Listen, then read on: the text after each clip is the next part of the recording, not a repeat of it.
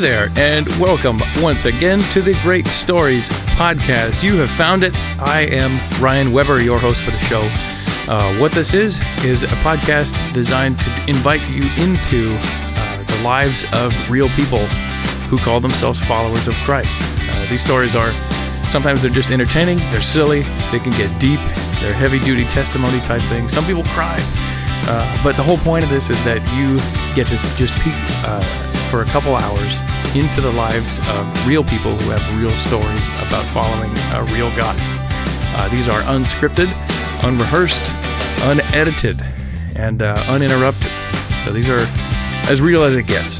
And it's a privilege to do these, and I'm so glad you're listening. You can follow the show on Facebook at The Great Stories Podcast on Facebook. Same name on Instagram. If you would like to support the show, you can do so on patreon.com. There's an account there. You can throw some bucks that way. Everything's appreciated. There's a little cost that comes into these kind of things, and anything is super helpful.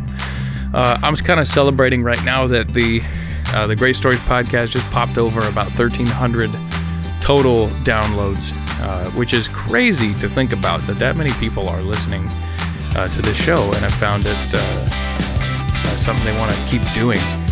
That's so cool. And I don't know if there's some kind of metrics behind this. I'm not an expert in podcasting. I just talk.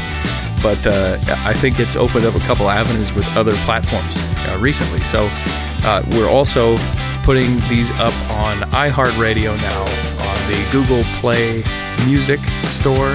We're also on YouTube, which is, it's a video site, but apparently you can just upload audio. So it's a blank video, but you get the audio for the show also. And where else is it? Spotify also just picked it up. So it's pretty cool. I'm excited for those platforms because that just gets the opportunity for more people to hear these great stories. And I say this all the time, and you can't say it often enough. I don't think that really what people talk about on this show and what's already been talked about by other guests this is the most important thing anyone has to say, is that who is Jesus? What does it mean? And to invite people into our lives, to just see God through our eyes and through our lives, I think is a huge tool that God uses to reach those who are lost, who need to hear that message. I always say, for every person who sits across from me in my living room here, there's 1,000 other ones just like them who need to hear the same thing that they are going through. So, again, other ways to support the show, of course, share these episodes, get the word out, put it up on your Facebook, send a link out. If we talk to someone that reminds you of someone else, that's a great opportunity. Like, hey, I heard this interview, I thought of you, check it out, that kind of thing. I'm not doing this so that my name can be great. I'm doing this so Christ's name can be great. And I want that message to get out, so let's do it. So today, this is a little bit of an odd episode. I had a super busy month or so, and on top of that, my voice was gone for about 3 or 4 weeks. I don't know why that happens. Every January, my voice just disappears. And on top of that, I had a guest that I was going to have on. Scheduling didn't work out, and it just didn't happen. So we don't have a guest on the show today, but that's okay. Something they tell me in podcasting is that one of the keys to it is to put out consistent, frequent content. And rather than just tell you, hey, whatever, like nothing this week, we'll just wait for the next one. I don't think so. I think there's plenty that we could talk about here if I just fly solo for a while. It won't be quite as long as the normal format, because I don't think anybody wants to sit there and listen to me talk for 3 hours. But I got a couple things I'm going to go through today that I think will be worth listening to. So, with that, welcome to my living room. The dog is sitting right here. I got a nice glass of Burgundy in my hand, and we're going to have a couple chats about some important things. So, here we go.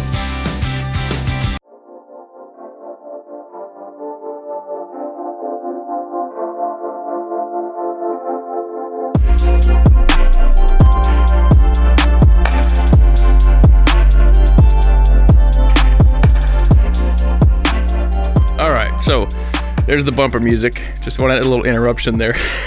So what I'm going to do is there's basically 2 areas that I want to get into. The first one, I'm going to talk a little bit about truck driving. It's just a fascinating area for a lot of people. When I tell them some stories about that, it's a different thing to drive a semi-truck in the Bay Area. And it's such a contrast to my other job. I work as a children's minister. So I write curriculum and I teach Sunday school for 1st through 5th graders. So it's a heck of a contrast between trucking and youth ministry. And then for the second portion, I'm going to actually go back through and just talk about the weekend that I had last week. I went up to Tahoe with a group of, I think there was 78 high schoolers. And I know a lot of you just went, oh, but I didn't. I was like, yeah, let's go. And it was a blast. So I'm just going to share some of what went down in that and just some of the highlights and lowlights and just what a crazy weekend. So first of all, let's talk about trucking. So I work right now for a company called Sun State Equipment, and I just hit my 6-year mark working for them. And it's been a crazy experience to be a trucker. So my original intent for learning to drive trucks was as a resume builder to be a firefighter. And I figured that if I could drive, a full-blown semi-truck, then, a fire engine should be super simple. So I got the truck driving license, and then, I haven't given my full testimony on the show yet, and I'm not going to do it tonight, but the firefighting became an impossibility because of a back injury that I picked up. And I've talked about that a little bit here and there. But so after, the injury, the firefighting wasn't an option, but I had this trucking license. So I started driving trucks to make money. And one of my favorite areas of trucking is machinery hauling. And I've done a couple different kinds. I drove a dump truck for a while, and I drove freight, all around the Bay Area here in California. But I kind of settled into machinery hauling because I just feel like it's the most fun possible sort of trucking. It's just really neat because you get the truck driving aspect of it, and you're not just restricted to normal like loading docks and industrial areas. I think with machinery hauling, it's interesting because people build things that require machinery in the craziest places. And I get to go to the neatest spots just all over the Bay Area. I found some crazy just back roads and just weird things that you would never know are there unless, you have a job like mine and it just takes you there. One example is this whole Tesla factory in Fremont. It's pretty restricted. Like you can't just go in there and walk around and see the factory floor and the robots working on stuff and all that. Not many people really get to see all that. I guess they do tours, but they're guided and, you can't just wander around wherever you want to go. But if anybody knows anything about the Tesla plant is that they're constantly constructing things. So there's just machinery going in and out of there all the time. And I'm there so often that the people at the back gate, they know us and they just let you drive right in and they just wave at you. They don't even check your ID, whatever. You could be anybody. I don't know. I'm here to steal your secrets, but they just let us drive in there. And, sometimes this can be frustrating, but it's also kind of fun because they'll send me in there to pick up a machine and all they'll tell me is it's at Tesla. I'm like, oh my gosh, you have any idea how huge Tesla is? It's basically a whole city. Where am I going to find this? I don't know. Call the customer. Well, customers never answer the phone. And so there's been several times when I just have to park the truck and start walking. And I spend an hour and a half, 2 hours just walking all over that plant. And I'm walking through areas where there's obviously, like, you're not supposed to be here. Like, you could just tell. But nobody cares. I'm wearing my my reflective vest, and I got a hard hat on, and I'm carrying a clipboard. So that must mean I'm supposed to be there. Oh, and I got a bunch of keys, too. So that means you're important if you got keys to everything. And that's just one of the spots I've gotten to go. But there's crazy things. Just, I think going up into San Francisco is one of the most interesting spots that I go to trucking because it's just unimaginably dense up there. And just driving a regular car in San Francisco can be a maddening experience. But take your car, multiply it by 10, cruise around there with a 80,000 pound gross vehicle weight. And, part of me loves it because it's hard and it's dangerous and it's tight. And, there's a caveman in me, a Viking, that wants to conquer hard things. But the other part of me is just terrified because you make one little mistake and you're guaranteed at a minimum, you're going to do big property damage or run something over, or, cable car lines, and I'm moving machinery that's taller than them, and it's like, super nerve-wracking. And, but there's construction going on there, and you got to get there, and you got to do it. I'm really thankful for the times when I make a delivery up there, and it's right next to the freeway. I just get off, drop it, get back on. It's like a hit and run. It's beautiful. But one of the stories I wanted to tell about trucking was actually a job that I had before I worked for Sunstate Equipment. It was for a company in Newark called All American Rentals.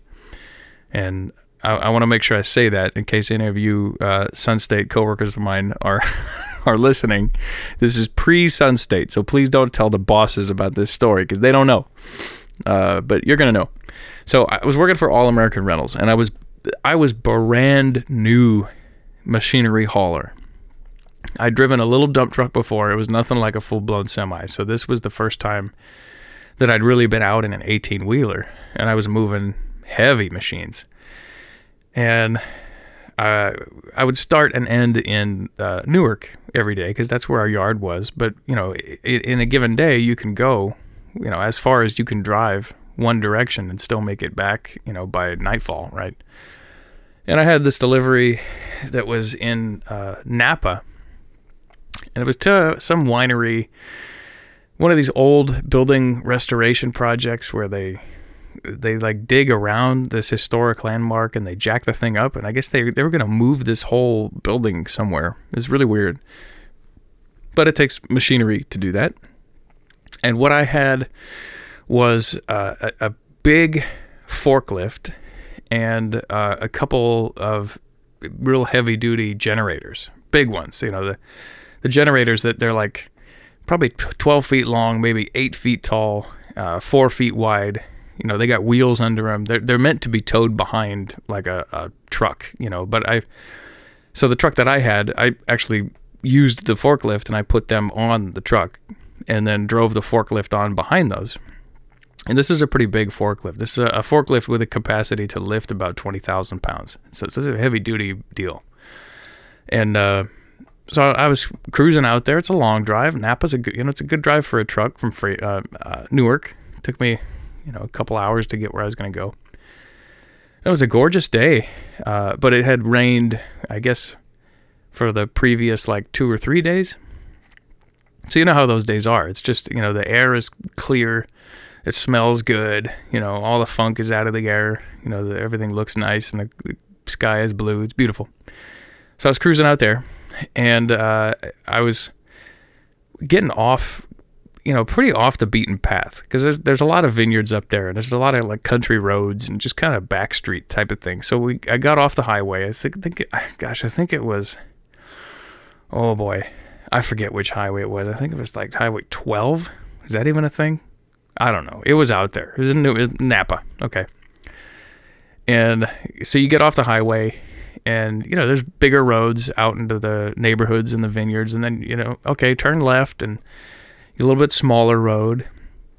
And then you turn again onto basically what is a one-lane road. It's paved, but it's basically just a glorified driveway. And I'm driving on this thing for a couple of miles.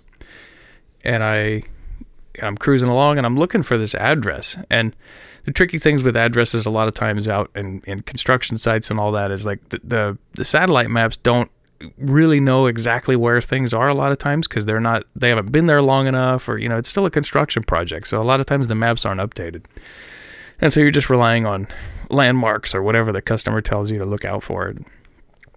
Anyway, I missed the turn into the driveway that I was supposed to go in, which isn't super my fault because there wasn't clearly marked. And there was a piece of plywood with a small address spray painted onto it, which I couldn't see until I came back from the other way. So I passed the thing, and I way past it. I was like half mile, maybe a mile past it, and I came to this big gate, like a gated community, and I was thinking like something's wrong. Like this is private property. Like this is not what I'm looking for. Something is up here, and I ended up putting it together, just looking at the maps and all that I had at some point I had passed the thing, that I was looking for. I was like, crud. And if you know anything about trucks, it's not like you can just, do a little 3-point turnaround. Like you're long. You can't turn around everywhere. And I've been in a lot of spots like that where you're just on this narrow road and you're driving. You're like, I don't know if I'm ever going to get out of here because I can't turn around and I'm not going to back up for 10 miles. And this was one of those cases. And so I just kept going forward. And eventually I came across like sort of a T in the road, but it was basically somebody's private driveway, but it was wide. It was it had like gravel down the center and dirt on the sides. And I thought that this looks wide enough for me to, what I'll do is I'll back in to the driveway as far as I can. And then I'll turn left. So the driveway's on my right, so I'll back up to the right, and then when I'm in the driveway, I'll just come back out of the driveway forward and, make a left back the way that I came. And so here's how you do it. If you're in a truck, you pass the thing that you want to back into, so the driveway's on my right, and I drive past it, and then I start backing up, and I start... the back end of the truck starts going out to the right, and it goes up into the driveway, and it's looking good. And, it was going a little bit wider than I wanted, so the trailer was actually, going off the rocks a little bit on the far side there, but that's okay, whatever. So I kept going back. And then I started going a little bit slower, and this is where experience comes into play, because what I didn't realize... What I now realize, and I think what I would know now, is that the trailer was actually sinking into the mud that were on the sides of this fella's driveway to his property. As soon as it got off the rocks, it was real squishy. Oh, and the part I didn't say, I had actually gotten out of the truck ahead of time, and I walked over there, and I walked around on the gravel and tried the dirt and just to see... Like, is this going to support a truck? And it's foolish to do that because I'm a heavy guy. I'm in the high 200s. But the truck I'm driving is like 65,000 pounds. It puts a different kind of stress on the ground. So it can feel firm to me, but this truck is going to go right into it. And that's exactly what happened. But I didn't pick up on it. So I kept going. And it wasn't long before... the truck just stopped moving. And this is when I'm fully in this guy's driveway now. I'm backed into the driveway. The street, that I was on is in front of me. And I'm now looking like basically across the road, perpendicular to the street. I'm not moving anymore. So clearly something has happened. And so I'm realizing now that the truck is stuck in the mud. But I'm thinking, it must not be that bad. So I do this trick where you can actually, when you look at a normal semi, there's the front wheels that turn, there's the second axle, and then there's a third one. And that's basically the front half of the truck. Well, only the second axle actually is what we call the drive axle. So those wheels are the things that are trying to pull you. But we have a little switch where you can engage the other set too. So now you have all 8 of the tractor wheels pulling. And so I flip that switch. That's the first thing you do. And nothing happens. The wheels are they're just spinning like crazy. And so I'm like, oh gosh. So I get out of the truck and I'm standing next to it now and I'm looking down the driver's side and I look back and the trailer is totally sunk into the mud, like down to almost to the underside of the trailer. Like just the wheels are half buried. Like this thing is in there, like quicksand is gone. And the front half of the truck isn't quite as bad, but it's still pretty bad. The trailer now is acting like a big boat anchor. And so the front half of the truck just can't get enough traction to pull it out. So I'm like, oh gosh, what am I going to do? Oh wait, okay, hang on. I've totally set that up wrong. I just realized in my head, I flipped this thing around. I was nose in to the driveway. That was the plan. Okay. See, this is a good thing I'm telling the story because now I can remember it. So I was going to drive into the driveway, back out of it, and then go down the road. So at this point, right. Gosh, what a dork. Okay. This is in my defense, this is like 15 years ago. Okay. So I was nosed into the driveway. The front wheels of the truck were sunk in. The back wheels of the trailer were also sunk in, and all 8 of the drive wheels are spinning like this. So I'm nose into the driveway. The back of the trailer is pointing back across the street. Now I'm standing outside of the truck, very frustrated and confused, trying to figure out what to do. So my my inner problem solver starts to take effect at this point, and I'm trying to figure out, okay, how I'm in the middle of Napa. How do you get a truck like this out of the mud? What do you do?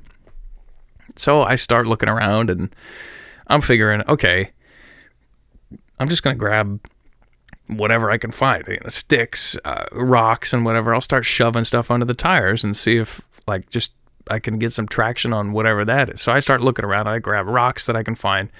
I grabbed a couple boards, and I would shove them under the tires and then jump back in the truck and try to start driving it, trying to back out of the spot that I was in. And it was not happening. Nothing was moving.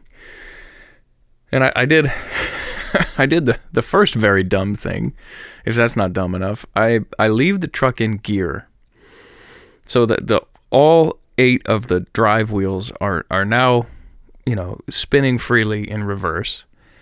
And I got out of the truck while the back wheels are spinning. Gosh, why did I do this? And at that point, so then I start trying to shove things under the tires, while I'm standing outside of the truck.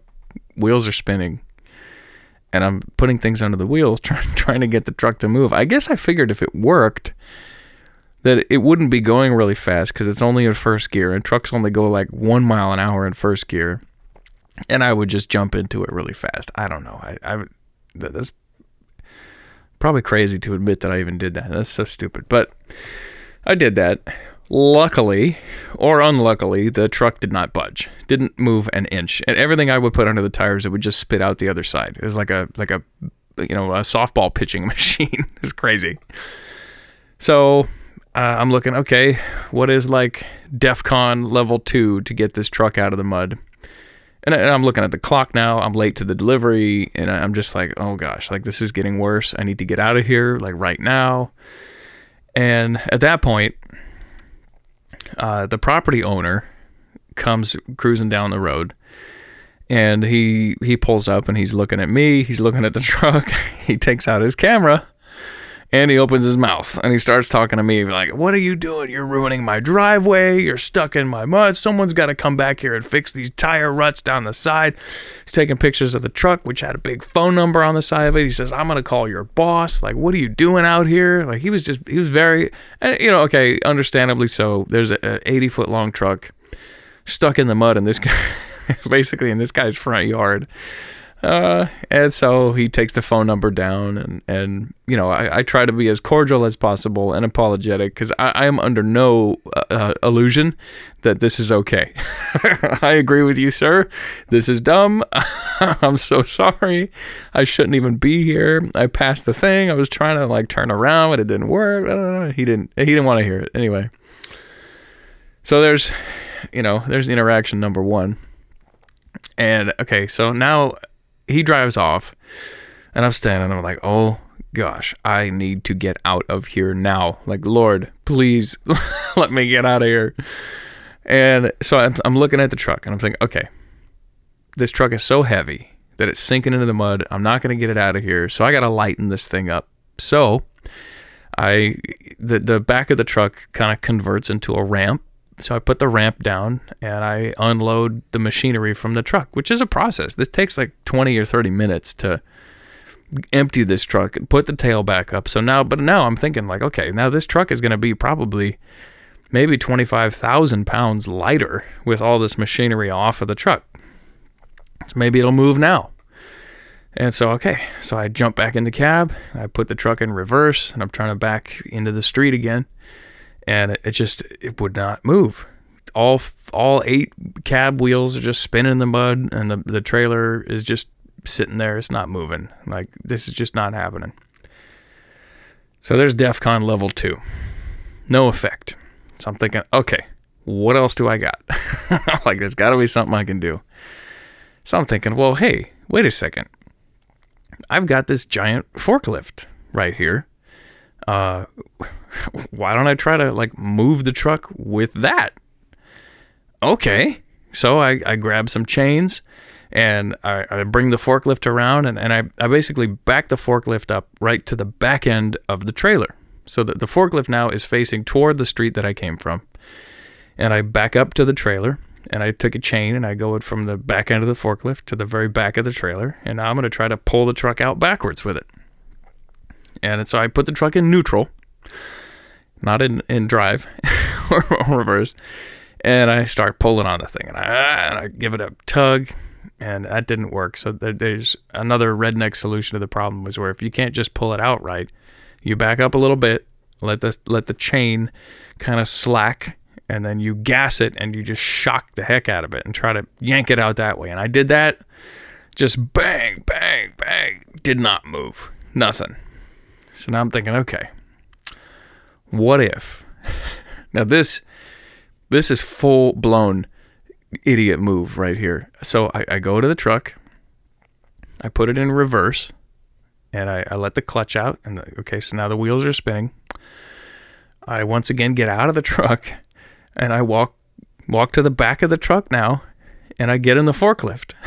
So the truck is in gear, the wheels are spinning, and I am 50 feet away from the steering wheel, basically, sitting in this forklift.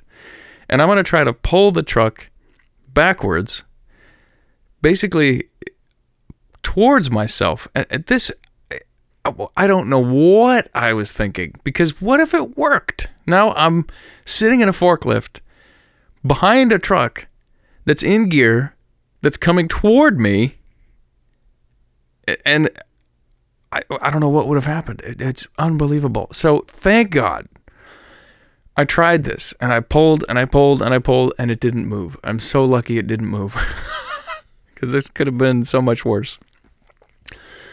But now I'm like, gosh, what am I going to do? Like, I can't, like, this forklift is strong and it's not moving this truck. So I look at the truck and I turn my little idea factory on. And so these trucks, they have a very powerful winch mounted to the trailer. And what the winch is designed to do is to pull machinery that's broken onto the trailer. So you park the machine, or you try to get the machine right behind the truck. You hook this big cable up to it, and it'll actually drag, most machinery onto the trailer. It's really strong. So I'm thinking, okay, well, why can't I use that same winch to actually pull the whole truck backwards instead of pulling a machine onto it? Seems reasonable to me. So I release the winch and I pull the cable out as far as it'll go. But the thing is that I have to pull the truck backwards, but there's just a street behind me. So there's nothing I can hook the cable onto. So I see a tree that's back across the street, and I decide, hey, you know what? I got a bunch of chain. Like, I'm going to link all these chains together, hook it to the winch cable, and I'll wrap the chain around that tree that's like 70, 80 feet behind the truck, and I'll try to winch the truck backwards. That'll be great. And so I string this whole thing up, and now this has turned into some kind of mad science project is what it is. So I've got the truck, and I got the chains. I had to climb like through this barbed wire fence and wrap it around this tree, and then Now I'm standing in the street and I'm like, all right, here we go. So I get the little winch remote and I start tightening the winch up, tighten it up, tighten it up, tighten it up. And I see things like start to get strained, and you hear that like when metal's under pressure, you hear it like making that noise, and all of a sudden, boing! One of the chains breaks, and it goes flipping around that tree, all tangled up in this barbed wire fence, and I'm like, oh my gosh! So I was like, okay, that didn't quite work. I broke the broke the chain instead of pulling the truck backwards. Luckily, this time I didn't decide to try the whole like leave it in gear thing. I think by then I'd thought better of it. I wish I'd thought of that before. So then now I get another chain, and I'm thinking, how on earth am I going to get this truck out of here? Like, that winch is so strong. How is it not pulling the truck out? So I'm thinking, okay, you know what I'm going to do? I'm going to run the winch cable back around that tree. I'll get a new chain. And then I'm going to get the forklift, and I'm going to pull the truck with the forklift while I'm using the winch cable. That's what I'm going to do. And so I string it up again, and I get it nice and tight. And I got it to the point a little bit before where it snapped last time. So I'm trying to, kind of make sure that it doesn't just break again. So I get it tight, and then I was walking back over to where I parked the forklift, just not too far away. And keep in mind now, if you're visualizing this scenario in your head, the truck is parked nose in, so forward into the driveway. The back of the truck is facing the street, and this winch cable is running across the street to a tree. And if you can visualize this, the winch cable is not very low on the vehicle.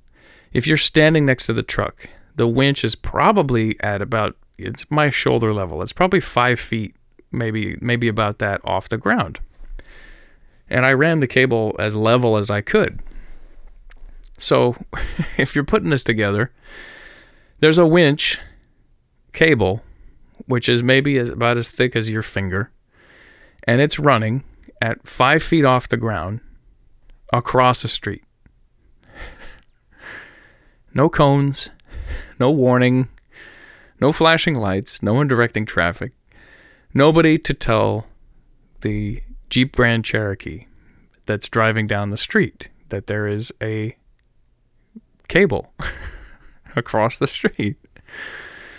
And as I'm walking towards the forklift, and I'm not thinking about it, I hear the car coming down the road, and it suddenly hits me, and I'm like, wait a second, they're not going to see that cable. They're not going to know what's going on.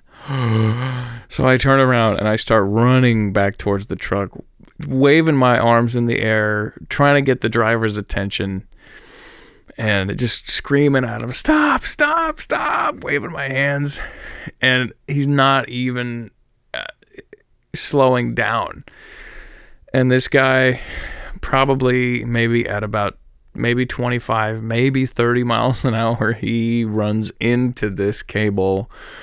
And it looked like those videos you see of like an F-18 when they land on an aircraft carrier, and that tail hooks the cable, and it slows them down super fast. It was exactly that. He hit that cable. The cable did not snap, but his windshield did, and it got caught basically at the roof line, and it acted like that, like it just stopped him dead in his tracks. Bam! And it like sprung, like he went, he hit the cable, and it sprung him backwards. Like it actually threw the whole SUV like a few feet backwards. And at that point, all I could do, I grabbed my face, and I crouched down. I didn't even want to see it. I was just like, no, oh my gosh, no, I can't believe that just happened. Oh gosh. And man, I could not believe it. I walked over there. I let the I let the cable down, and I just walked over to the guy. I was just mortified. I was embarrassed. I was ashamed. I was just, luckily he wasn't hurt. Like, it didn't take his head off. I couldn't imagine, oh my gosh, if it was like a motorcycle or something like that, it would have killed somebody. Luckily, he was fine. He was a little frazzled. Obviously, it was a shock to him, and no one's expecting that to happen. He was also a little upset, understandably so. I was also upset with me. And we exchanged information. We took pictures of everything. We had to stay there for a little while. And, gave him my boss's phone number. So now this is the second person who's going to be calling my boss later and telling him about this. And after a little while, he ended up going on his way. And I was just like, I was on the edge of tears right now. Because this is, like, I'm a new truck driver, man. And I can't believe what's happening. And so I'm still here now with, the 2 generators, with this forklift, with a truck that's still stuck in the mud, and a winch cable that's across the road that had just finished almost decapitating somebody. But I still had to get out of there. I wasn't done yet. And I continued on with the plan. So I restrung the winch cable. And you know what? Darn it, I don't think I put a cone out again after that. This is not my brightest moment, okay? For all authenticity here on the Great Stories podcast, this is not the best that I've got to offer. I don't even know why I'm telling everybody this. It doesn't make me look good, but we've already started, so let's finish it. So I restring the winch cable back up, and I get in the forklift, and I put the chain on the forklift. And so I've got the remote, and I've got the forklift, I got everything, and I do the winch and the forklift at the same time. And thank you, Lord, that truck started to move, and I drug it as far as I could. And fully out of the mud. But even when it was out of the mud, I noticed, gosh, this is really, like, it should be rolling easier, right? It's in neutral. Anyway, so finally I get the truck back on there, and I put the tail down. I put the generators back on there. I chain those down. I put the forklift back on there. I chain that down. I put the tail up. So now this is like 2.5 hours later. Finally, now the truck is free of the mud. I'm back on the street. But here's the thing that I think is the worst part of this whole thing, and which I can't believe happened. But there's a bad habit that a lot of truckers get into. And that is there's 2 sets of brakes. There's a set of brakes for the front half of the truck, and there's a set of brakes for the back half of the truck.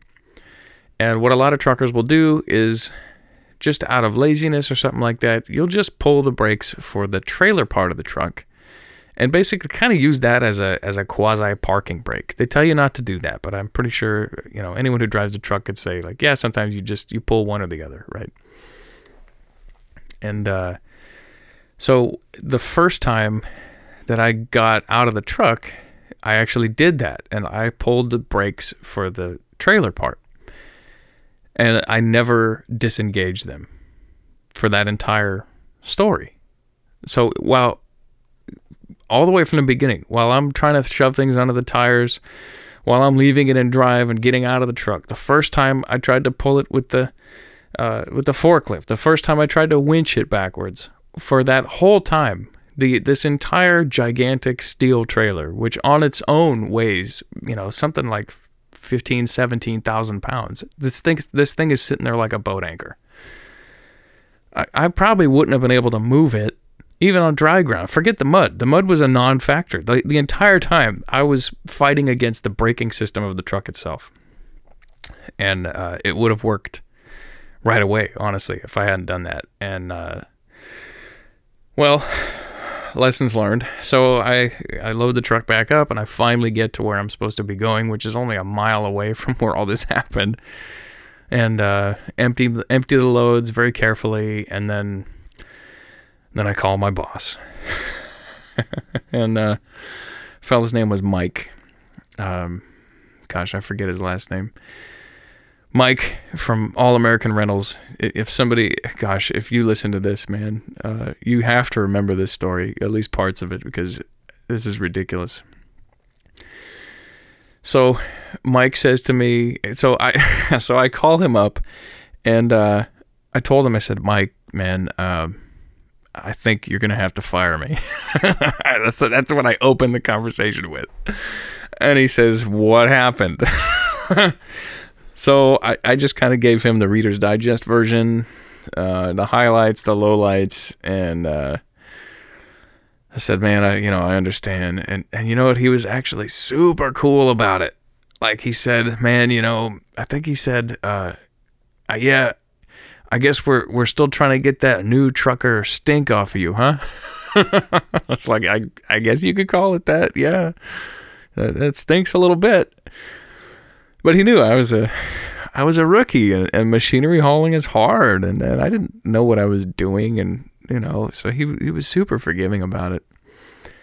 And he actually did not fire me for that. He told me, take a day off, chill out, relax a little bit, get your head on straight, come back to work, and we'll talk about it. And yeah, so that's what I did. And I did end up getting fired from that job maybe like 2 weeks later. Because I was just, man, I was such a rookie. I was in a different place. That was in a rough spot just emotionally for me. And I was just making all kinds of mistakes. I delivered a machine to the wrong zip code. A couple weeks later, I ran over a parking meter in Oakland with a backhoe. It was just all bad. I shouldn't have been doing that job. I was only 20. I think I was 21 or 22. I was 22 at the time. And I was so new to trucking. I should have got another job first. I think that's most companies that do machinery don't hire guys that young to move machinery. Anyhow, so there was a good gap between when I did that and then when I started working for Sun State again. Of course, I never told my current employer about that incident when I got hired there. But I made some errors working for Sun State as well, but nothing on that level for sure. I think I kind of honed my skills, and in the last 6 years, I think I've become pretty proficient at moving machinery. Although, well, okay, really quick, a couple incidents at Sun State that they know about that I think are worth sharing. One time I had a water truck on my truck, and I was in the yard and I was unloading it, and I had gotten in a conversation. I was talking to somebody, and I forgot to put the ramp down on the back of the truck. And the bed of the truck is probably 3 feet off the ground. It's not crazy high, but you're definitely supposed to lower the ramp before you unload the piece of machinery. And so I unchained the water truck, and I got in it, and I started backing it up, and then all of a sudden, just like bam, bam, bam, like it was really abrupt. And I was like, gosh, that was a lot rougher than I think it should have been. And I looked down, and the front wheels of the water truck are on the trailer in front of me, and the back wheels are on the ground. And there's no ramp. I just drove right off the back of the truck. Luckily, the turnover at Sun State is pretty quick, so there's only a handful of guys that would even remember that happened. Even my current boss doesn't know that, which is great, because they all think I'm awesome. Like, they always never made any mistakes. No, I made them before they got there. There was another time I had a machine just come off the truck while I was in it. But that was a mechanical failure. It wasn't actually my fault, but it was scary because these pieces of machinery are all huge, and they're all heavy, and they will, they'll kill a person without even slowing down. They don't even think about it. They don't have any feelings or anything. They just do it. And so there's that. But I did that for Sun State. I worked full time there for about 3.5 years or so. And I still work there, actually. I work there maybe on a busy week, I'll do 3 days. Most weeks, I'll work there maybe 2 days a week. And I do that just because, living in the Bay Area, being single, having bills, having some leftover debts from, when I had back surgery and all that. You need the extra cash. And so I go in there and I work a couple days a week. But the cool thing is that how that came about is an interesting story, because at one point I was working there full time, and that's, full time there means that you're working 5 days a week, and sometimes you're on call. So once in a while you work a full Saturday. So some weeks you're actually on for 6 full days, and that's hard, and it's exhausting. It's hard work. It's, you have to be mentally focused, and you're driving a semi in the Bay Area, and you're moving machines around, you're throwing chains around, and it's just a rough way to make a living. And I was feeling it, and I was just struggling because I'd felt like I'd been given some giftings from God, and I believed that He set me up to be a communicator of sorts and a teacher. And I'd found that I'd had some giftings and some success in teaching kids.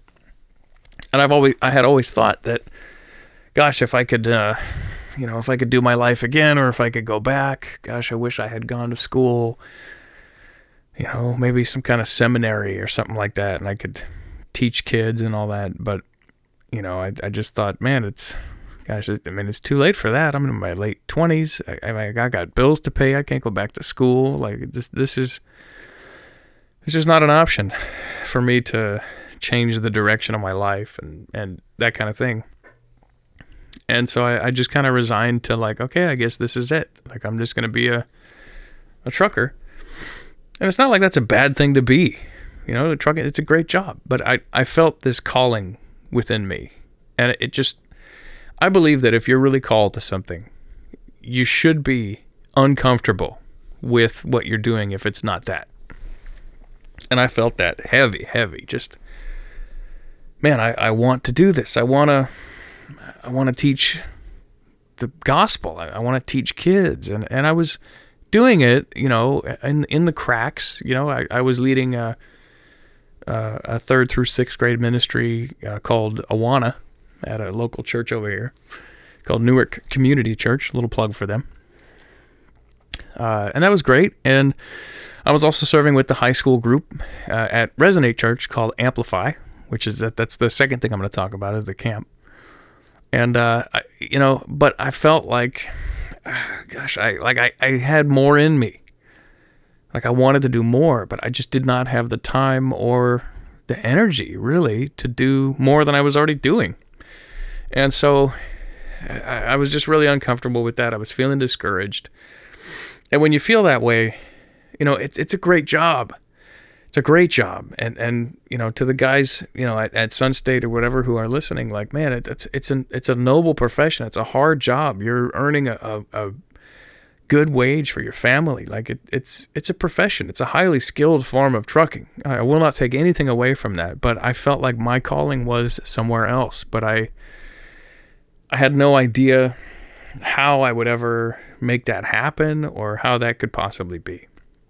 And it just made me really uncomfortable, and I was very discouraged. And I was going through a time when I was just feeling just hopeless about it. I mean, anybody, I talked to my good friend about it. I talked to my niece about it. And just like, there's got to be more than this, is what I kept saying. There's got to be something more. There's got to be something more. I feel like God's calling me to something, but I don't know what. I don't know what to do.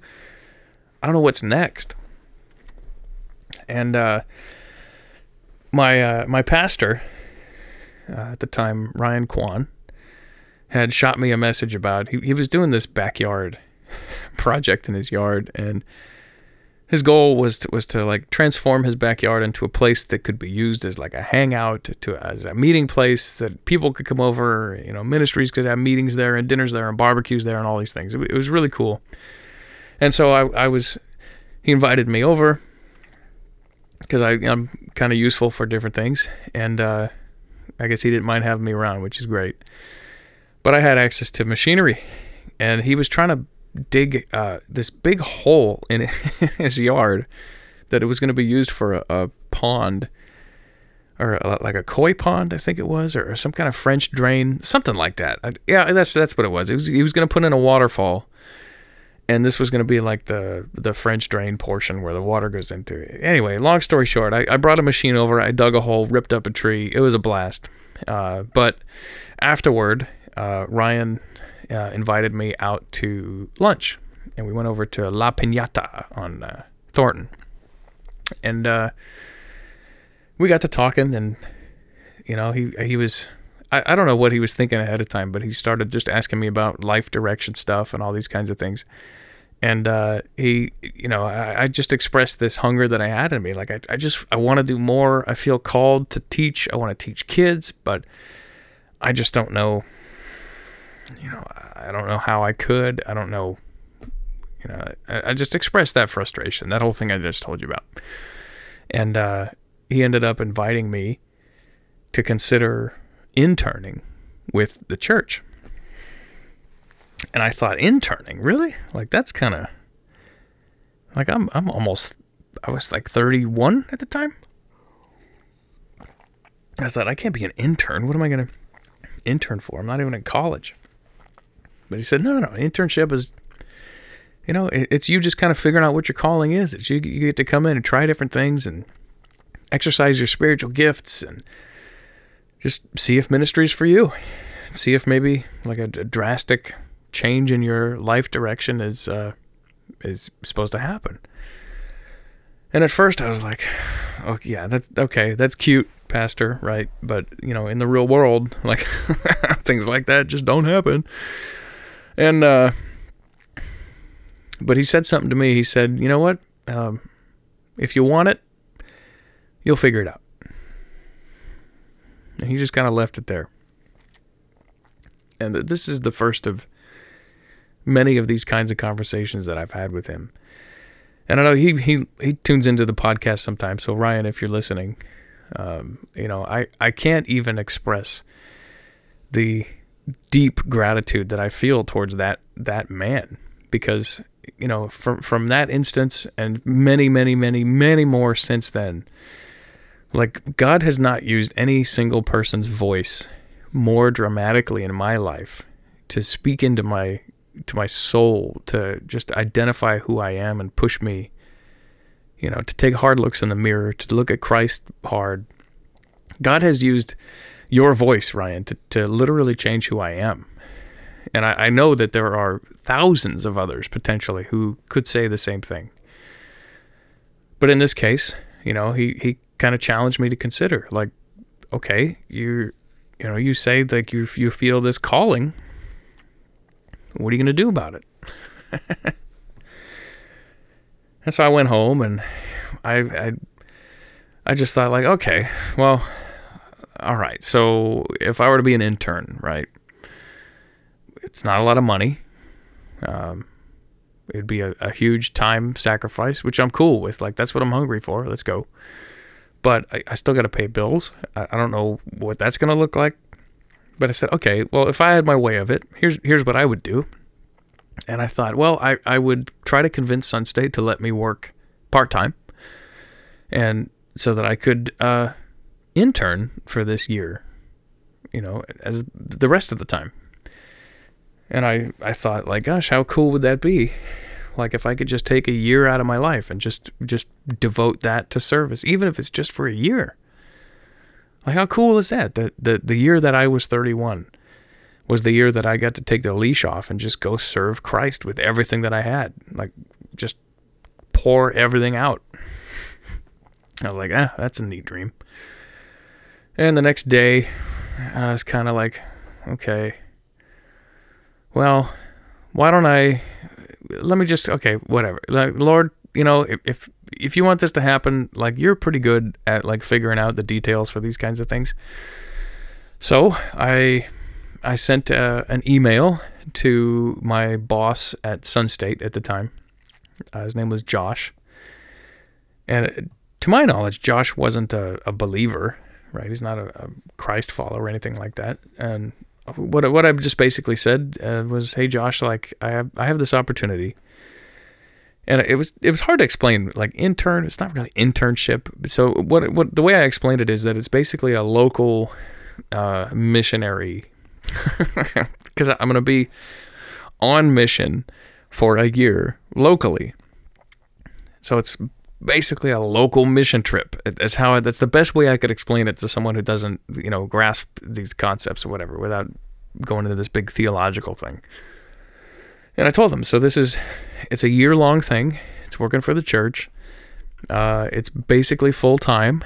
And, in the meantime, what I'd like to do is work part-time trucking. And after a year, I would come back full-time. And the internship is over, and like it never happened. And I just sent that off to him, just thinking, like, there's no way. Like, what am I doing? And, my employer is not known for going out of their way to accommodate, their average blue-collar employee with these kinds of things. People get fired all the time. Like, it's just not, it's a construction business. It's not known for compassionate, touchy-feely type stuff. And I thought, there's no way, they're just going to laugh at this. And so the next day I was over at Sun State, and I walked into the branch, and there's a guy standing there, and he's a taller guy, and he's bald, maybe like 50 years old or so. And for some reason, every corporate guy at that company looks just like that. They're all tall, bald, and 50. So I just assumed that every time I see a bald guy, oh, he must be, a bigwig. And this guy, he turns around and he sees me, and he reads the name on my shirt, and he says, "Oh, hey, are you Ryan?" I was like, uh-oh, what happened? And I go, yeah, well, I knew, and what I said to him was, that depends. What did I do?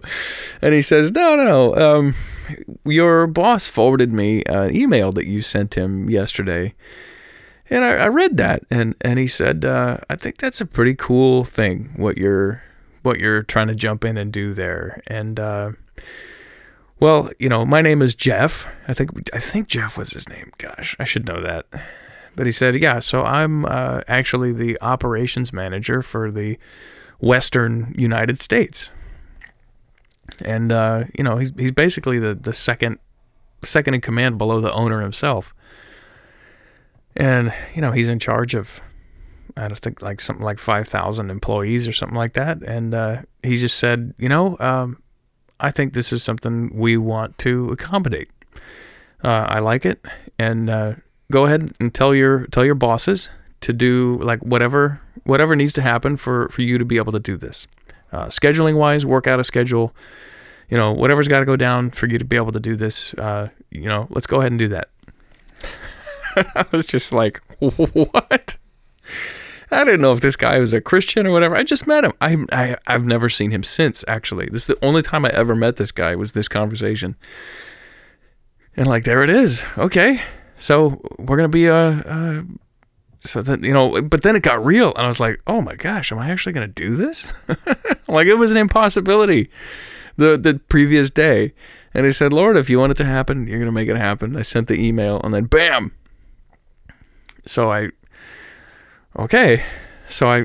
got the phone out, and I texted Ryan, and I said, hey man, I wish I can go back and read the actual text, but I just said, well, it doesn't look like I need much time to think about it. I'm in. Let's do it.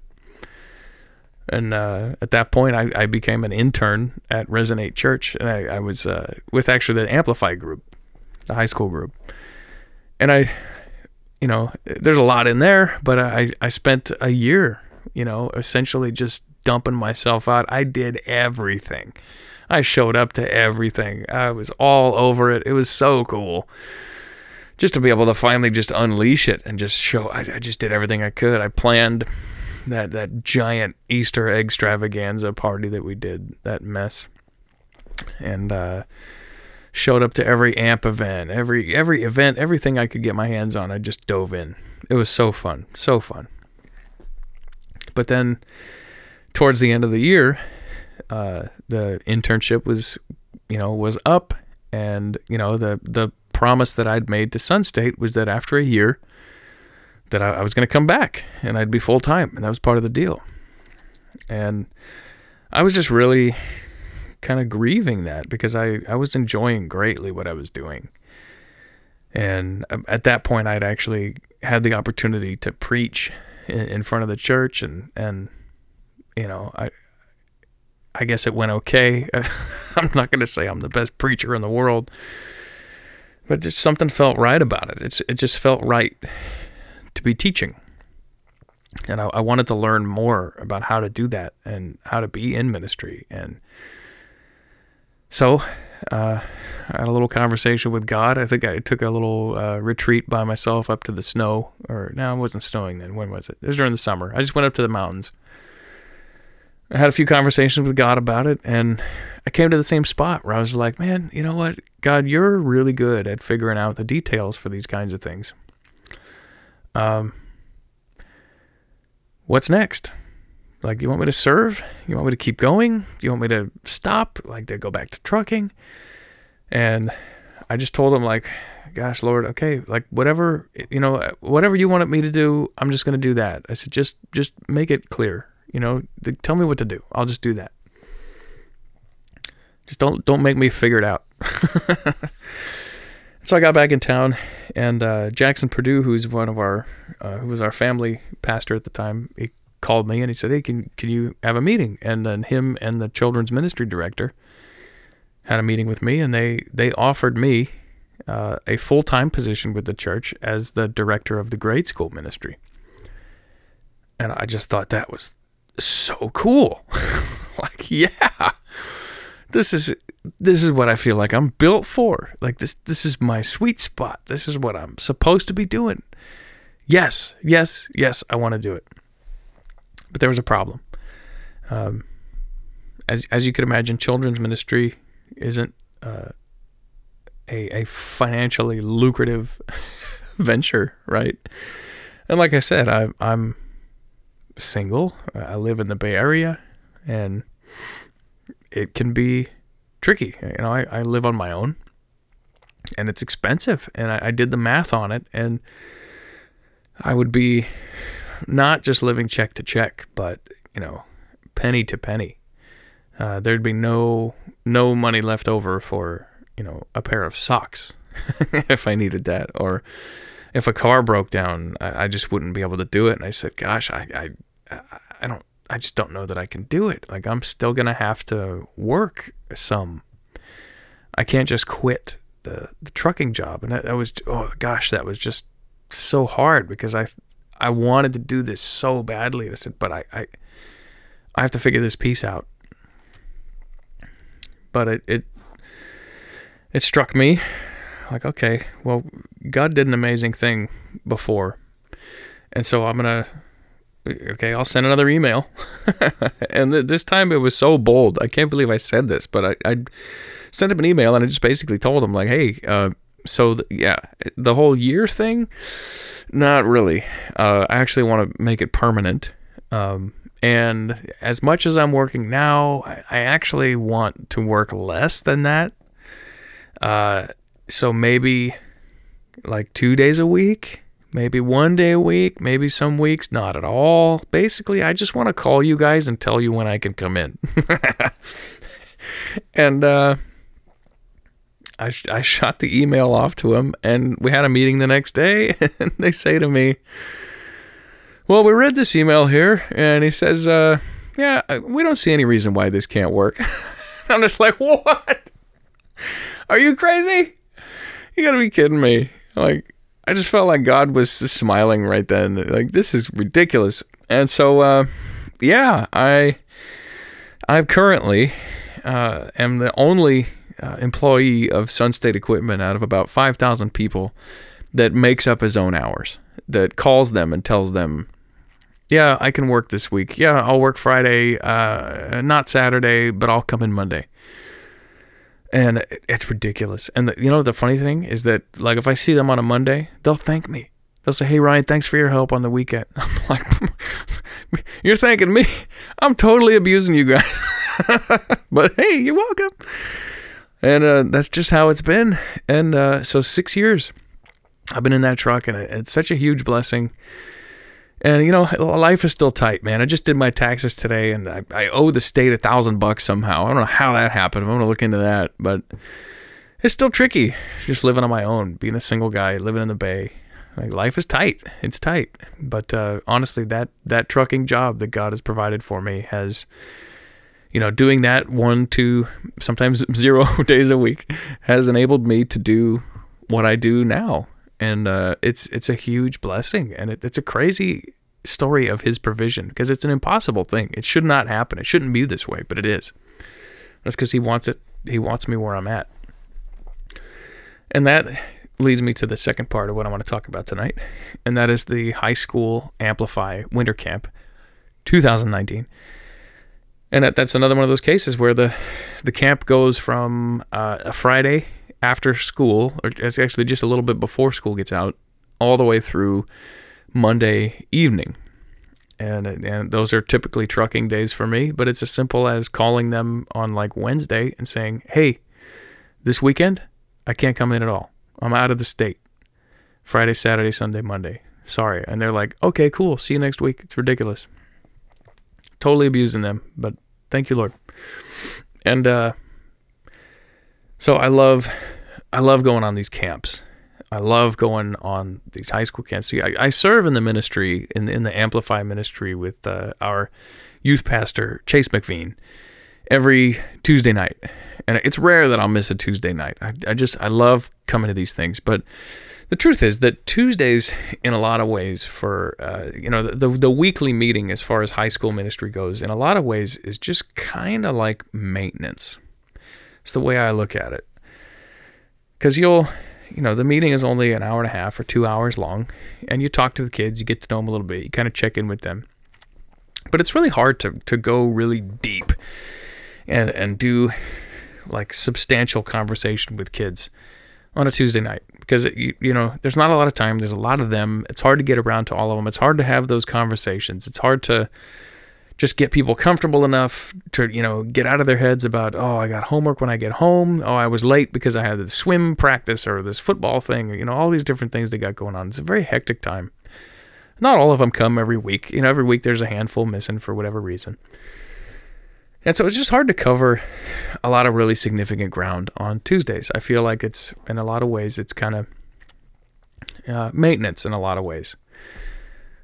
Not completely. You get what I'm saying, though. It's hard to cover a lot of ground consistently, and so I think in a lot of the cases we look toward these camps as these sort of concentrated doses of real like Christian community and connection, brotherhood, discipleship, all these things. And we always find that the kids make some of their most significant personal decisions and some of their most dramatic growth spiritually at camps like this. Because if you think about it, if we have 2 hours at AMP, and assuming they come every single week, we meet probably somewhere around 50 weeks out of the year. We'll miss, a few here and there, 50 something. Maybe like 45, I don't know, something like that. 2 hours a night, you do the math on that, you're only looking at maybe a total, assuming they come to everything, you're only looking at about 80 hours, maybe 90 hours, maybe 100 hours that these kids spend. But they're not contiguous, connected hours. They're broken up by 6.5 something days in between. So really, these camps are an amazing contrast to that, because from 1:30 in the afternoon on Friday all the way till Monday night, we're together. And you can build incredible connection in that amount of time.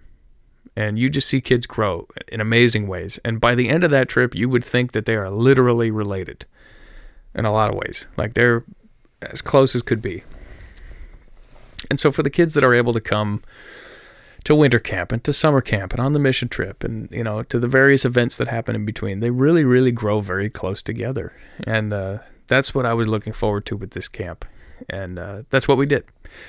So the way we did this, we have a bus now. Resonate Church just bought a blue bus, And what a wonderful problem to have. We had too many people for one bus, so we actually had to still charter a second bus, which is crazy.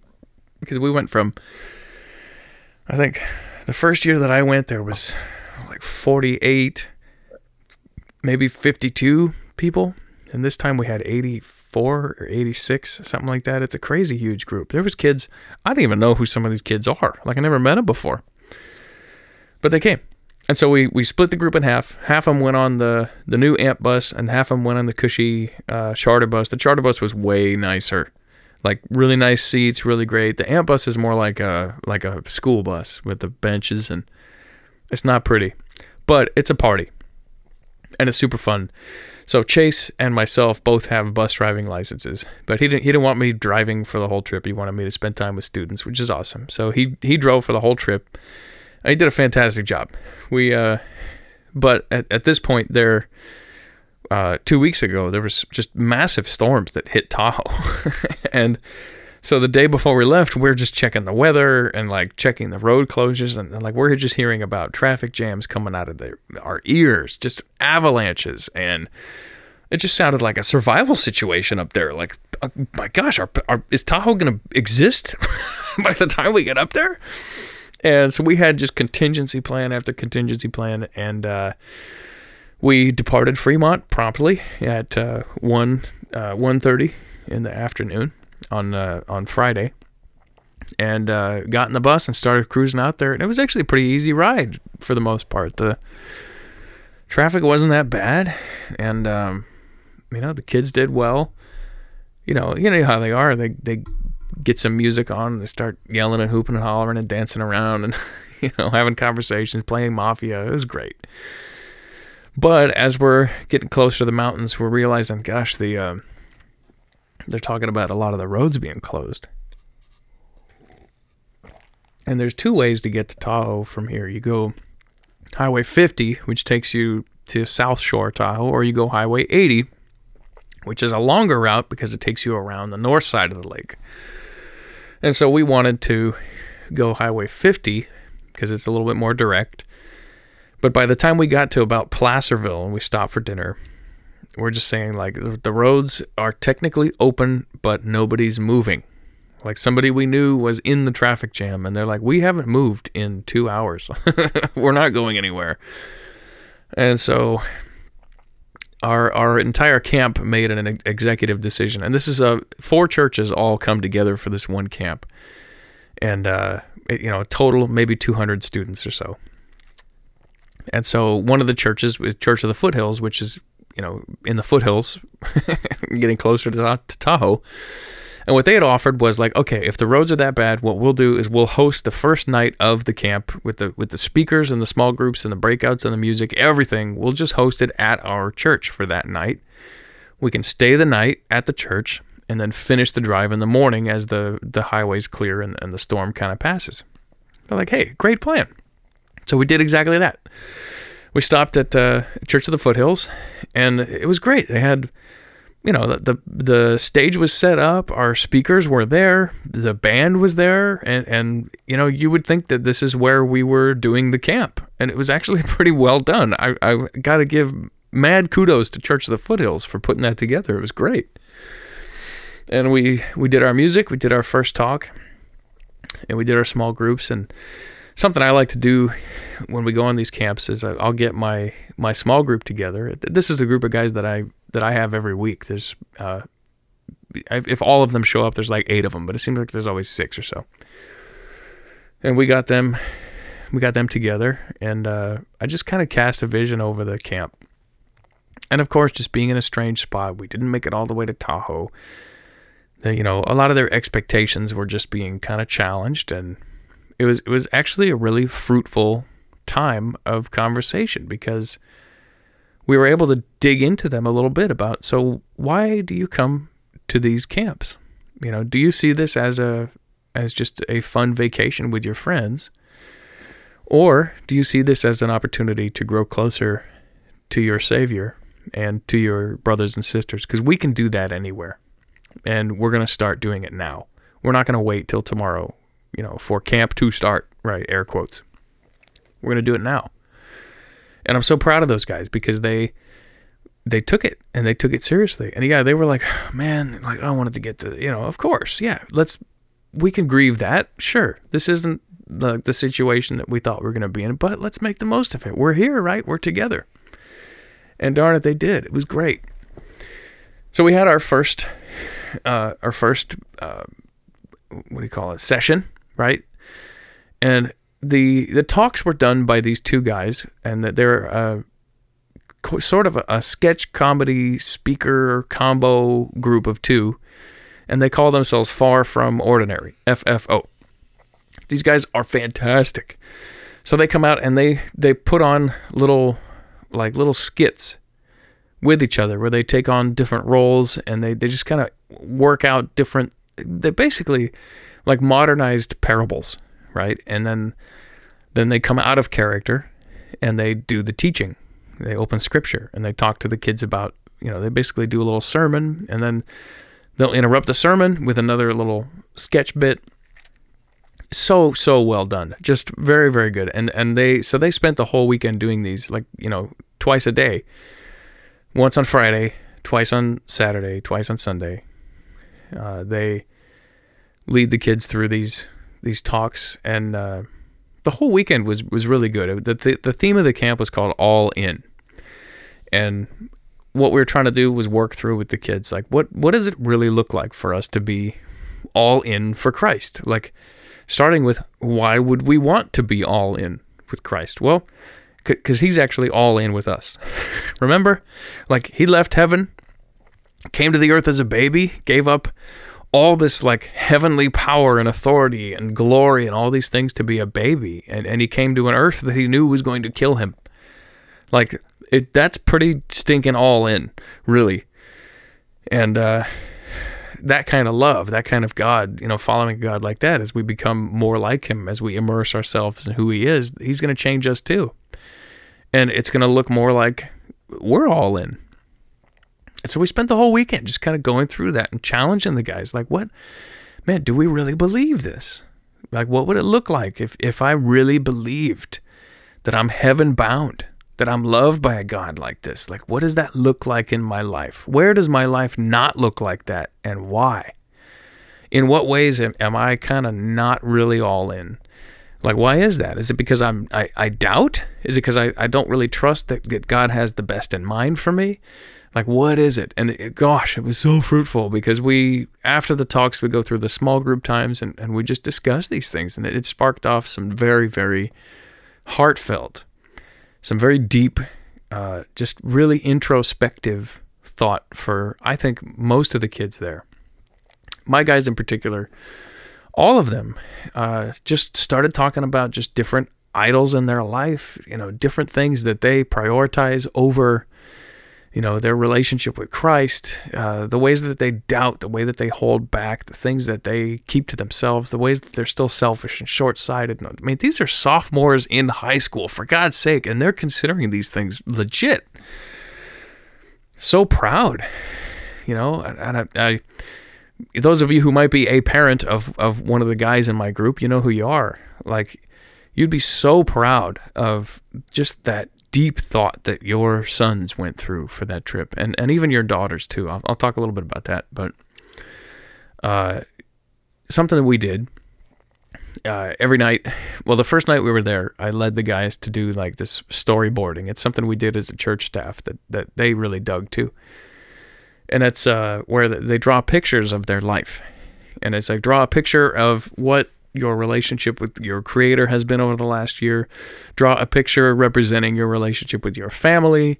Draw one of what you're hopeful for over the next year. Draw your highlights, your lowlights. And then so each session we went through a couple guys, and they got to fill everybody in on what's been going on in the last year, and how's this relationship, how's that relationship. And there's a thing in Christian circles where when you're talking about confession and testimony stuff, people can get pretty comfortable going to that like 70% vulnerable mark, where I'll tell you my struggles, but I won't get specific, and I'll hold back this and that and this, these darker things. And then once you get a little closer, there's like the 80% mark, and then there's the 90% mark, and then there's like that red zone where nobody gets in there.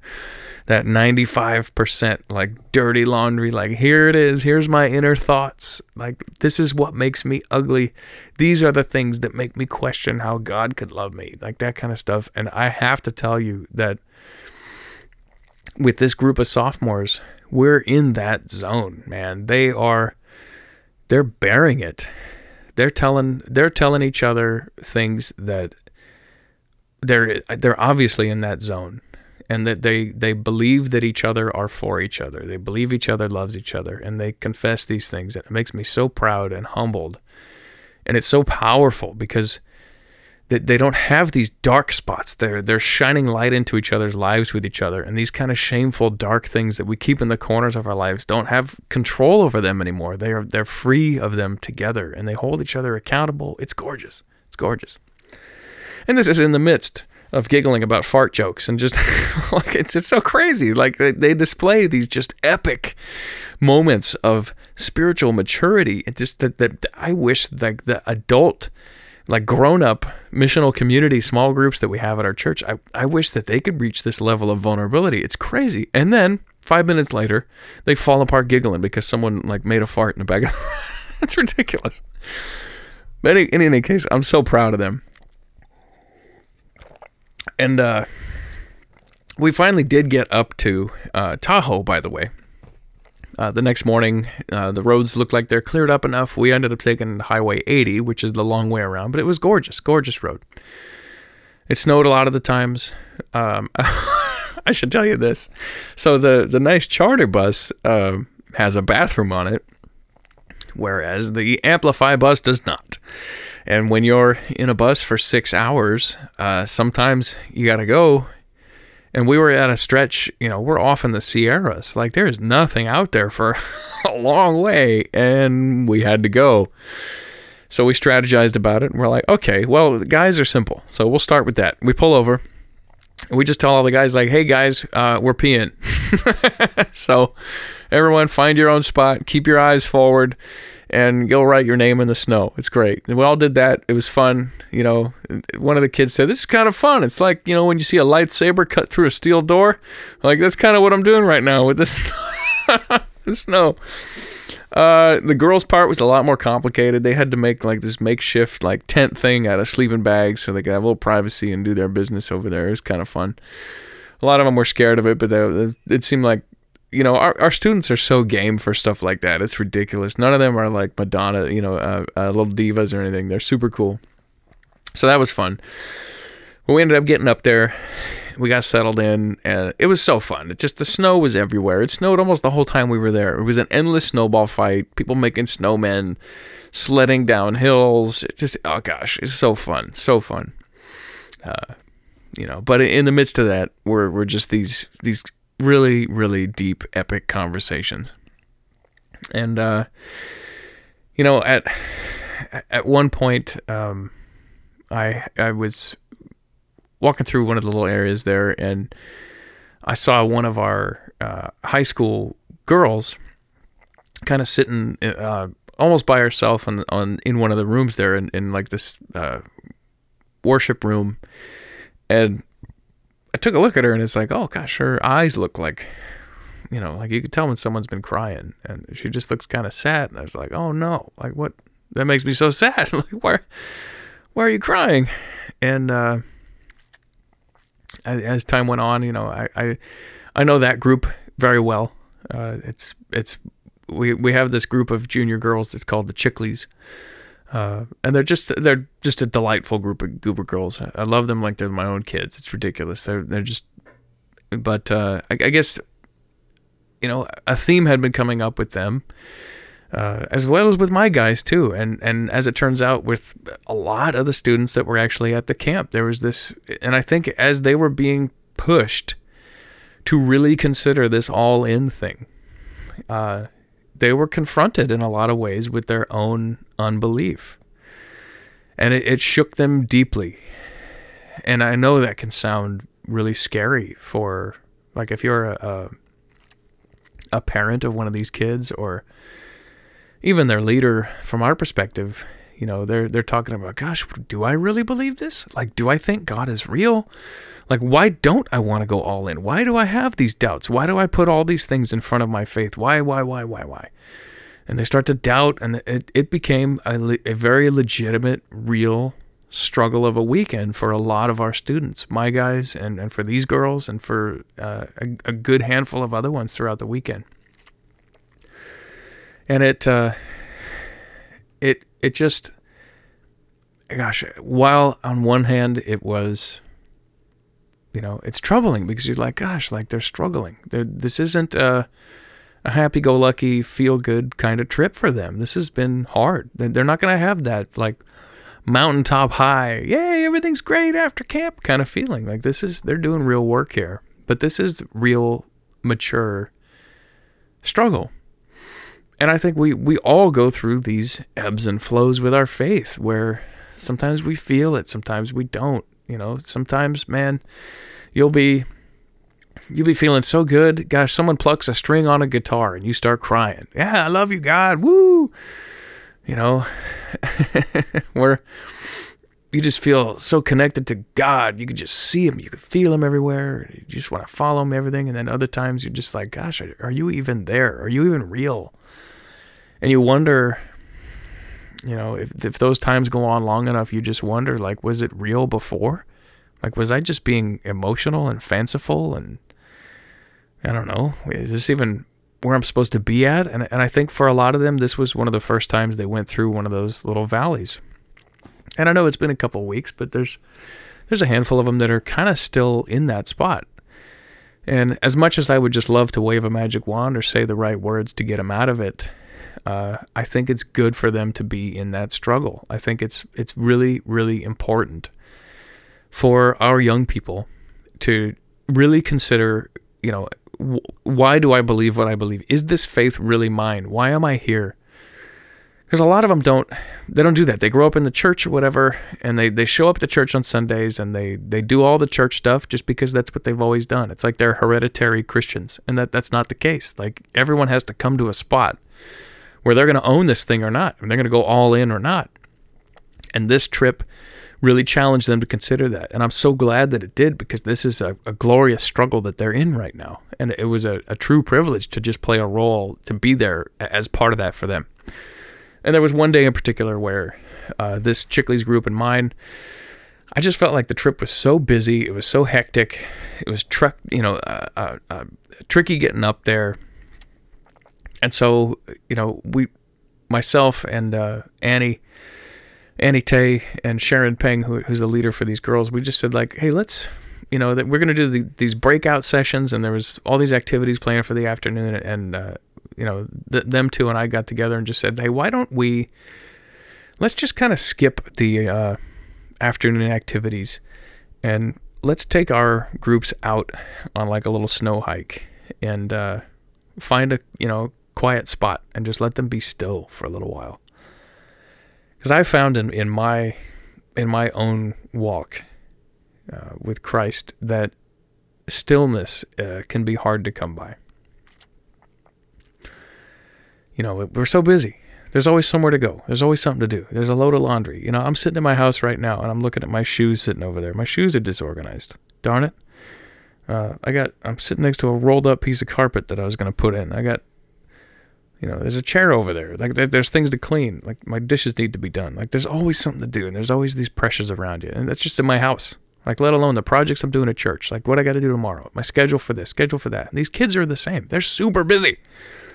Gosh, they're all in college prep mode. Half of them are taking 4 AP classes. It drives me crazy. I don't know how they do it. They're on sports teams, and there's a lot of pressure on them. There's a lot of busyness, and I know that stillness is so hard to come by.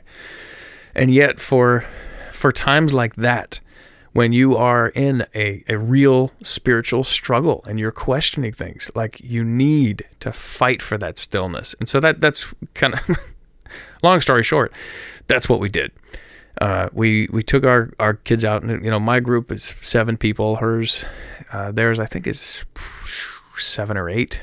So it's not a tiny group, but we took them out, and went around and walking around in the snow and just playing, throwing snowballs and stuff. But then we found a cool spot down the road. It was really secluded and had a good view of the lake, and we just kind of sat them all down, and I just kind of walked them through a little exercise of reflection to consider what you believe and why you're here, and that God, it seems crazy to say this, sometimes, but sometimes just somebody telling you, hey, this is real. God is real. Like I really believe that Christ was a guy. He came. He was the Son of God, and he died for you. That happened. That's a real thing. And it's okay to have doubts. It's not a shameful thing to have doubts. We all do. We're not all expected to understand this all the time. We're not expected to be the strongest people in the world. It's just pillars of the faith. Everybody has moments when they just don't feel it, where they just feel down or doubting or just, you go through these valleys. But these are good. This is a good time for you because you are going to discover more of who you really are. And you're going to make decisions about who you really believe that Christ is. You're not going to take it for granted now. See, you're being exposed to your own faith. And the holes in it are only going to drive you to consider whether or not you believe in this God. And it brought up a scripture that this is the only thing I prepared for tonight, but it's in Matthew chapter 7. It starts at verse 7. And this is the words of Jesus. He says, ask, and it will be given to you. Seek, and you will find. Knock, and it will be open for you. For everyone who asks receives, and the one who seeks finds, and the one who will knock, it will be opened. Or which one of you, if a son asks him for bread, will give him a stone? Or if he asks for a fish, will give him a serpent? If you then, who are evil, know how to give good gifts to your children, how much more will your Father in heaven give good things to those who ask him? And as much as I think this can be about tangible things, I think this is far more about spiritual sustenance than anything else. And I think that this is what we let our students to do, is just to take some time to be still, to be quiet, to ask God to meet you, to seek intimacy with him. Because I think at the core of it, we can, we don't produce our faith. It says faith is a gift from God. Salvation is a gift from God. Our life is a gift from God.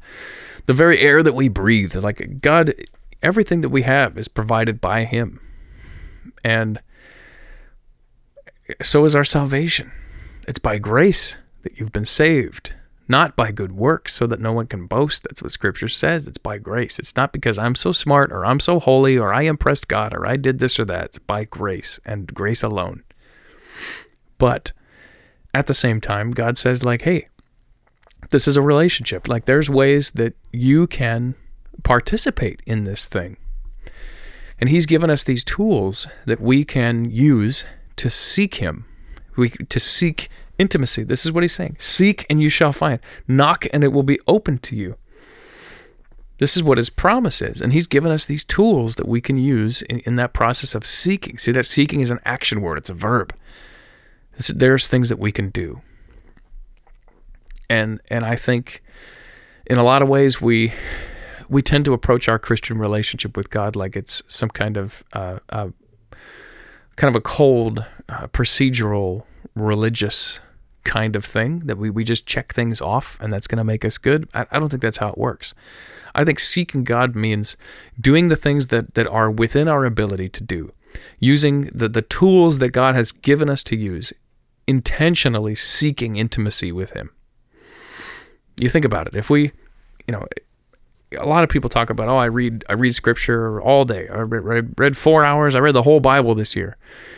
I go, that's great, but what'd you get out of it? Like, what was the intimacy you felt with your Creator through that? I mean, his word is a love letter to us, right? Every single passage is rich with truth about who God is, who Christ is, and what it means for us. That's all in there. And I think reading scripture as just an academic exercise is to miss the intimacy that's contained within it. I think every passage, I tell my guys all the time, like, I'm not going to ask you to read miles of scripture every day. But if you could tell me that you read one single verse today, but that you did it with an intent to be intimate with your Creator, that's a win. That's a win. We can worship. A lot of times we can go to church on Sundays and we could just do Christian karaoke. We're just standing there reading the words on the screen. Hey, the music's great. The music was good today. Music was bad, whatever. But that's not intimacy. See, God gives us worship as a route for intimacy with Him.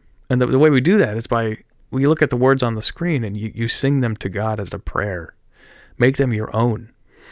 That's intimacy. We can pray, for God's sake. How often, I rarely meet Christian people that will tell me they pray as often as they feel like they should, right?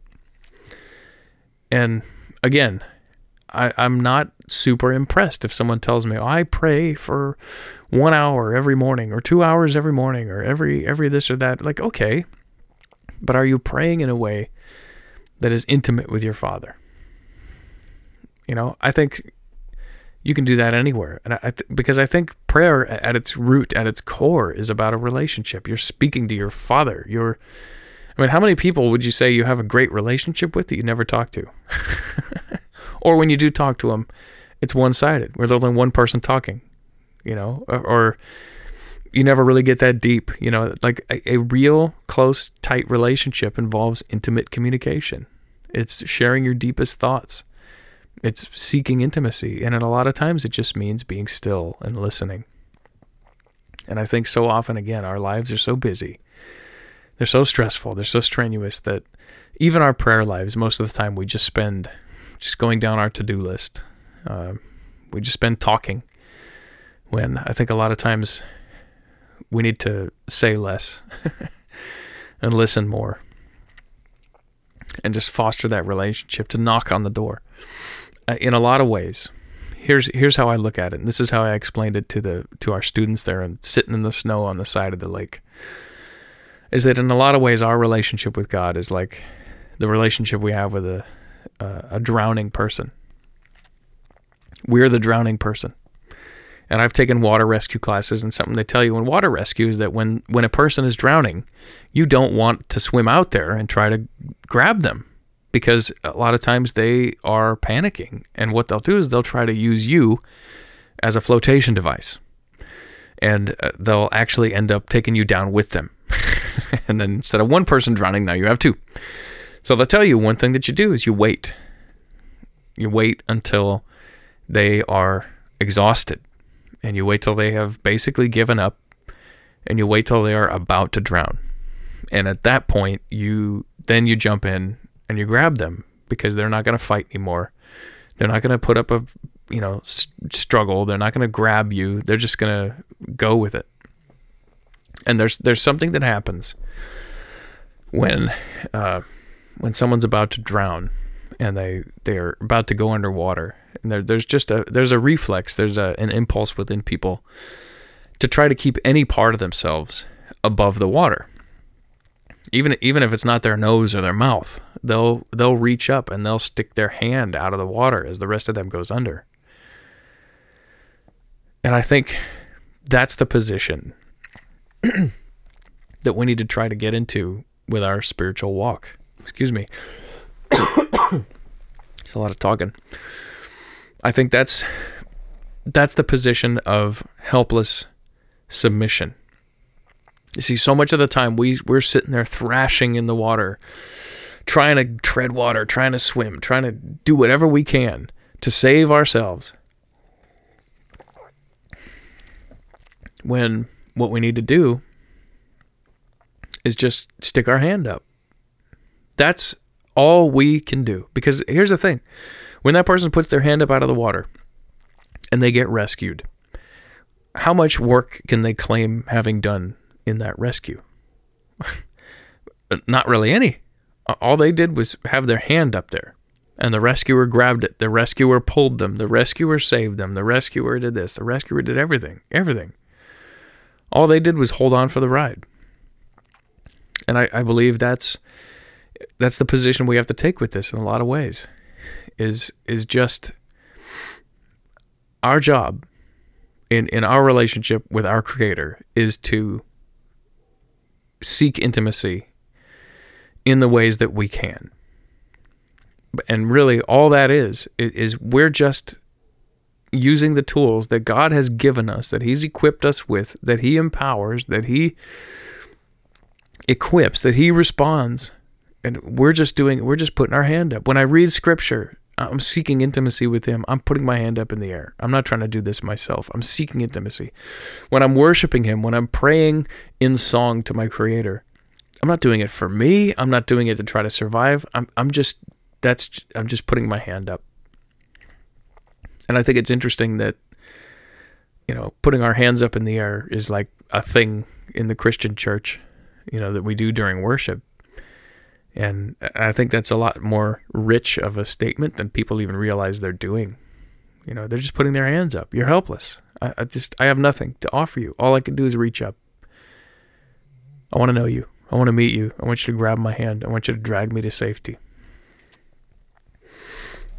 And I'm so proud of our students because they, after we talked about that, we went off into the snow and,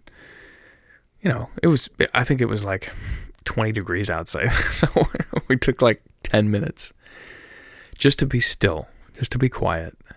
And they did. They took it seriously. And afterward, we talked to them like, what was God saying to you? And a lot of them were just talking about, like, God was showing me my idols. God was showing me that I can believe in Him. He was showing me that I can trust Him, but that I don't. A lot of conviction, a lot of truth, a lot of hard things. Amazing that these high schoolers would do this. And I we got them together afterward, and I told them, I don't have kids of my own, of course, so I don't know how much I would love my own kids. I'm sure that I would, but that I love these kids like they're my own kids. And I'm so proud of them for listening, for being willing to be honest about where they're at. And, I'm eager, I'm excited, I'm looking forward to them struggling further with this. And some of them still are, like I said. And I can't wait to see the fruit that comes from that, because I think these kind of struggles are the things when we define our faith. And they're doing that hard work now. And I think it's going to be gorgeous when they get to the end of that. In any case, on the back end of that trip, we spend the 2.5 days up there. Just a lot went down like that. A lot went down. And then on the ride back, after this, and by the way, the beds at Zephyr Point Conference Center were fantastic. The Tempur-Pedic beds, like legit Tempur-Pedic brand name beds. Couldn't believe it. I haven't slept that well in forever. It's ridiculous. So, but I still didn't sleep as much as I normally do. So you're short on sleep on these trips. But on the bus ride back, I found that to be such a fruitful time for these kids, because they've spent 2.5, almost 3 days together, concentrated church family community. And I think it's such a great time of reflection for them. And so what I do is I sit towards the front of the bus where it's quieter, and one at a time, I'll call up the guys in my group, and I basically make appointments with them, and I give them some questions the night before to run through, like how was your trip? What were the highs? What were the lows? What did God teach you? What's something that you need to start doing? What's something you need to stop doing? How can I be a better benefit to you? Things like that. So I have them write those questions down and think about them overnight. And then on the bus ride home, I call them up to the front, and then we go through those questions, and we talk about the answers, and then we pray together, and try to have some action steps, and like, what are we going to do when we get home? And it's so exhausting, but gosh, that time is so fruitful for these guys, and every single one of them just had some great nugget of understanding about their own life, about who they are, about who God is. Just some deep confession and some big decisions. Like, when I get home, I got to do this. I got to tell my dad about this thing. I got to confess this. I got to stop doing that. Like, Mr. Ryan Weber, like, can you help me with this? Like, I have these questions. And so proud of these guys for doing that. It's super humbling to be a part of that, and just to have the privilege of speaking into someone else's life like that, and be trusted by the parents of these kids to take them off into the snow for 3 days and to play a role in them wrestling with who they're going to be. It's a glorious process, and there's nowhere else I'd rather be, really. Like, I tend not to actually take vacations myself, like, because these are the things that I want to do. And they're not restful. Like, I'm probably overdue for like a day on the couch around here just to recharge from all this, but nowhere else I'd rather be. Fortunately, the ride home was only like, I think it was like 7 hours. It wasn't that bad. Previous years, I think our record is like 15 hours or something like that. Ridiculous. Traffic is bad. The snow is bad. Whatever. But this one went by pretty well. It was super fast. Chase McBean did a great job piloting the bus. What a champ. And now we're back in town. And, the kids they're continuing. I think it's great that they're... Whoa, text message. That's bad podcasting. Faux pas right there. The kids are doing great. And I think the trip pushed them in ways. And it was interesting because I think a lot of them have been to enough of these camps that they are insulated a bit from that whole camp high thing. Because the camp high goes away. And I don't think that really happened. They didn't really get that camp high. And I know some of them were disappointed by it, but I wasn't. Because I think the work that they did, what they did get, aren't things that go away. Like, they're asking questions that, as they construct answers to, it will actually change who they are. It's not something that's just based on some emotion or some good feeling or whatever. Like, and whatever. Feelings are great. I had a feeling once and it was great. But I think our one thing that we can do in our spiritual walks, a huge sign of maturity, is an untethering of our spiritual walk, or the condition of our relationship with Christ, to untether that from our current emotional condition, our current circumstance. And I think these kids are starting to realize that, gosh, my relationship with my Creator isn't always going to feel great, but He's still there. I'm not always going to feel wonderful, but these things are still true. I'm not always going to feel like following Him, but I can still decide to. I don't feel like worshiping, but I'm going to do it to seek intimacy with Him. I don't feel like reading my Bible. I don't feel. That's fine. There's nowhere in the Bible that it says we have to feel good about everything that we're doing. It doesn't. But it says follow. It says go. And I think that there's the amen for when we're happy, when our fists are up in the air. Amen. Amen. Hallelujah. Hallelujah. But then at the same time, there's that lamenting, broken hallelujah. The prayers that we say when we just say, God, I don't feel you right now. I don't know if I like you right now. I don't know if I don't want to do this. I don't want to do that. But Lord, I know you're there and I will follow you still. I think there is so much fruit in that kind of prayer. There's so much value in that kind of faith that is not based on my feelings, but is based on my calling. It's not based on the condition of my day, but it's based on the condition of my soul. And that is saved, and that it belongs to you, and I will serve you, I will follow you, and I will do these things, and I will have joy in my heart while I can have sorrow in my feelings. And I think that's an incredible lesson that our students are just starting to learn, and that I think honestly in my own life that I'm just starting to be able to articulate well enough to teach them, to lead them through it. The timing is interesting on that, but again, it's a privilege to do so. And if for those of you who are who were in that group up there, I want to encourage you. Just from the depths of my heart, I'm so proud of you for being willing to look in the mirror, to be willing to see what's there, to ask yourself these hard questions, and to let the answers scare you a little bit and to shake you a little bit. That's fine. That's good. It's not shameful. It doesn't mean you're bad or God doesn't love you. It just means that you are now doing the hard work, doing the scary thing, but the incredibly fruitful thing of wrestling with your own faith and nailing this thing down for yourself. And from this side of it, I know that when you're in that kind of circumstance, it can be hard and you don't know how it's going to turn out, and it's a little scary.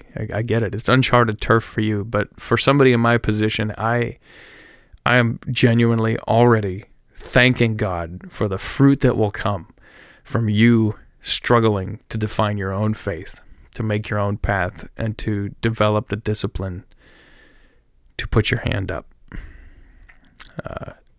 So there's that. So with that, I'm going to wrap the night up. I talked for way longer than I had originally intended, but thank you so much for listening to this, and I'm thankful to have an audience that is willing to hear my voice on these podcasts.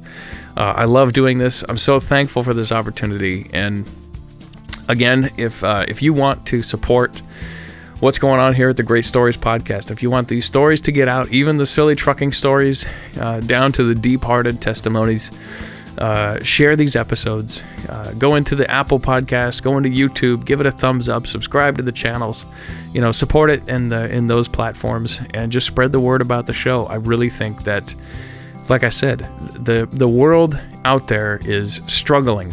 It's seeking, it's desperate for real, authentic communication, real, authentic faith. And I think we have a God that provides that for us. And I think this is just one of the many, many, many outlets that he has enabled for people to find out who he is and what it means to follow him. So share the episodes. If you want to support the show, again, there is a Patreon account.